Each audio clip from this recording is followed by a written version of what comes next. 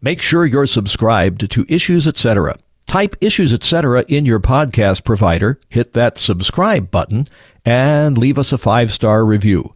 This will make it easier for other podcast listeners to find Issues Etc.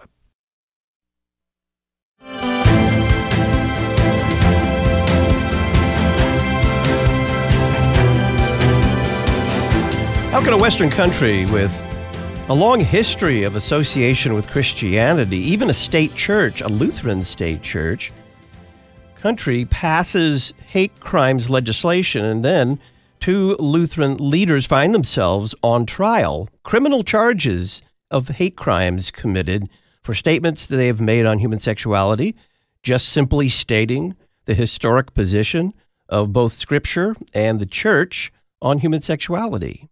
Welcome back to Issues Etc. I'm Todd Wilkin. Joining us for an update on the criminal trial of two Finnish Lutheran leaders for statements on human sexuality, Paul Coleman. He's Executive Director of Alliance Defending Freedom International.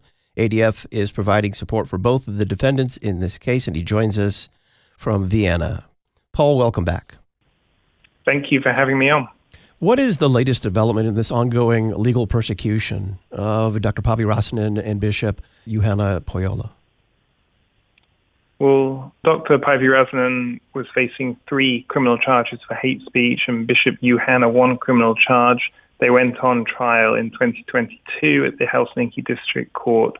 Both of them were fully acquitted, and then the regional prosecutor appealed that ruling of the district court, which you're allowed to do in Finland. And so the case was retried in the Court of Appeal last week in Helsinki. So both Paavi and Bishop Juhana face trial again for hate speech for expressing their deeply held Christian beliefs. Give us a history of this case. The case really began in 2019, so over 4 years ago now, when Paavi tweeted a picture of some Bible verses directed at the state church and its leadership because they decided to become an official partner of the Helsinki Pride Parade.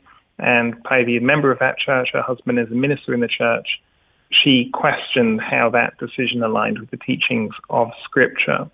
The police investigated that tweet and considered it to be possible hate speech offense. In the process, discovered a booklet that she had written in 2004, and they also took 1 minute of a radio debate she gave that year of a 1-hour debate, and the 1 minute was taken out of context, and they strung these 3 charges together, and then also charged Bishop Juhana for publishing this booklet on marriage and sexuality in 2004. So that was all taking place in 2019. The police investigation through into 2020.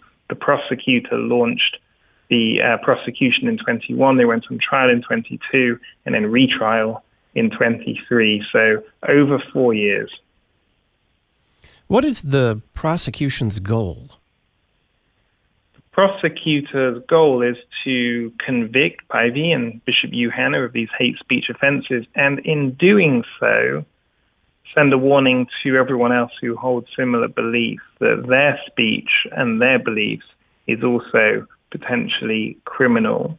And I would say that even if the prosecutor is not successful in securing that conviction, then the goal of the prosecution is to warn everyone what can happen to them, in the sense that this has been going on now for over 4 years, and the process of this trial has become part of the punishment. Even if they are acquitted, in the end it sends a chilling effect for others watching on.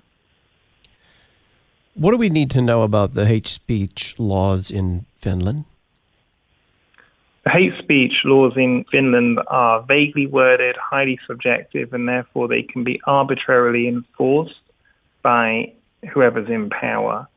And these laws are similar to laws on the statute books of almost all Western nations. So there's nothing particularly terrible about the law in Finland.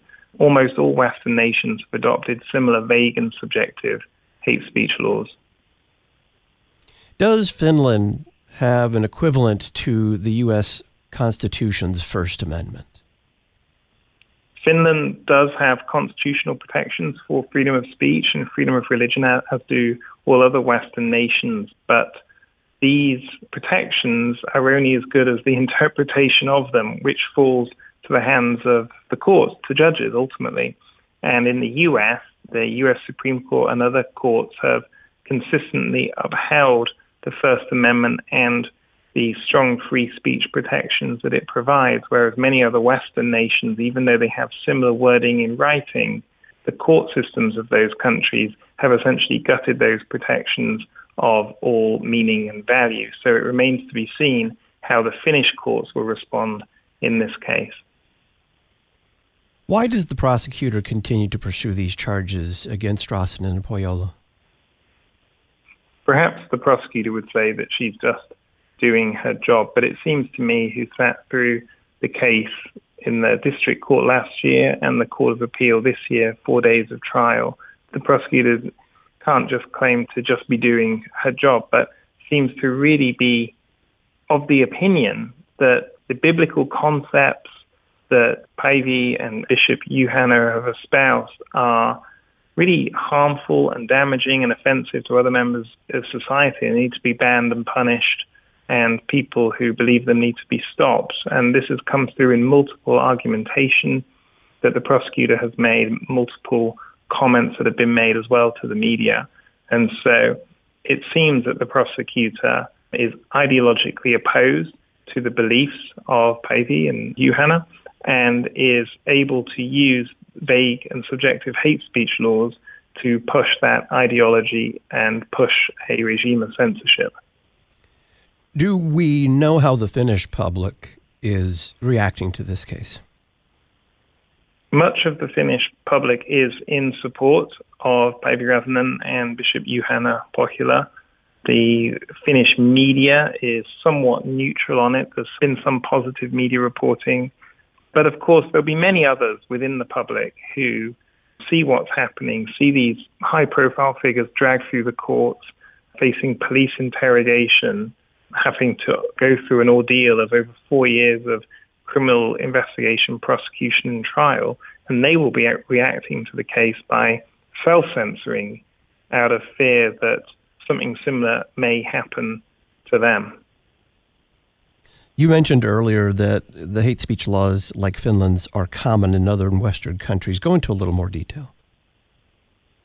So, with the exception of the US, all of the Western countries have criminalized what we can call hate speech. But hate speech is without definition. In fact, I think it's impossible to define, legally that is. And yet all of these Western countries, Western Europe, Canada, Australia, New Zealand, and so forth, have adopted hate speech laws, which are essentially criminal laws that criminalize the peaceful expression of speech that others subjectively deem to be insulting or offensive. And so these are laws that carry prison sentences ranging from, for example, 6 months to, in the extreme, 7 years. And they are increasingly being enforced. Now, they were originally designed to target extreme forms of racism, but they've been watered down and expanded over the years to now we have these laws being applied to a Finnish grandmother, Päivi Räsänen, who tweeted a picture of some Bible verses. How did it get to this point? Finland having a long history of religious roots and even a state church. How did it come to this point where now religious people are persecuted and prosecuted for traditional Christian beliefs? And it's a great question. It's a great irony of this case that Päivi is a member of the Finnish Lutheran Church. The Finnish Lutheran Church is the state church. Her husband is a pastor in the church. And the thing that triggered this entire ordeal was her questioning the actions and teachings of that church on a public platform. And how we've got to such a state of affairs in Finland and across the West is, of course, the ultimate question. We see the decline of Christianity. We talk about possibly Western Europe being a post-Christian world. And I think what we see emerging as a result of that is essentially new forms of secular orthodoxy forming. And we can really view these modern-day hate speech cases as an equivalent, really, of the blasphemy cases of old. And so these trials could be viewed as Pavey and Bishop Johanna essentially being heretical or blasphemous against the new secular orthodoxies of the day, particularly in regard to marriage and human sexuality. What happens next? We hope for a decision by the Helsinki Court of Appeal in the next 2, maximum 3 months. If they are acquitted again, then, God willing, that will be the end of this ordeal for them. But there is still the possibility, no matter what happens with the Court of Appeal, that the case could be appealed one more time to the Finnish Supreme Court. And so we have to first of all wait for the Court of Appeal decision and then take next steps from there. Paul Coleman is Executive Director of Alliance Defending Freedom International. ADF is providing legal support for both of the defendants in this case. He joined us from Vienna. You'll find a link to Alliance Defending Freedom International at our website, issuesetc.org. Click Talk on Demand Archives. Paul, thank you very much. Thank you. Wednesday on Issues, Etc. We'll look forward to Sunday morning, according to the one-year lectionary, talking with Pastor Peter Bender about Jesus cleansing 10 lepers in Luke chapter 17, and its media coverage of religion with Terry Mattingly. I'm Todd Wilkin. Thanks for listening.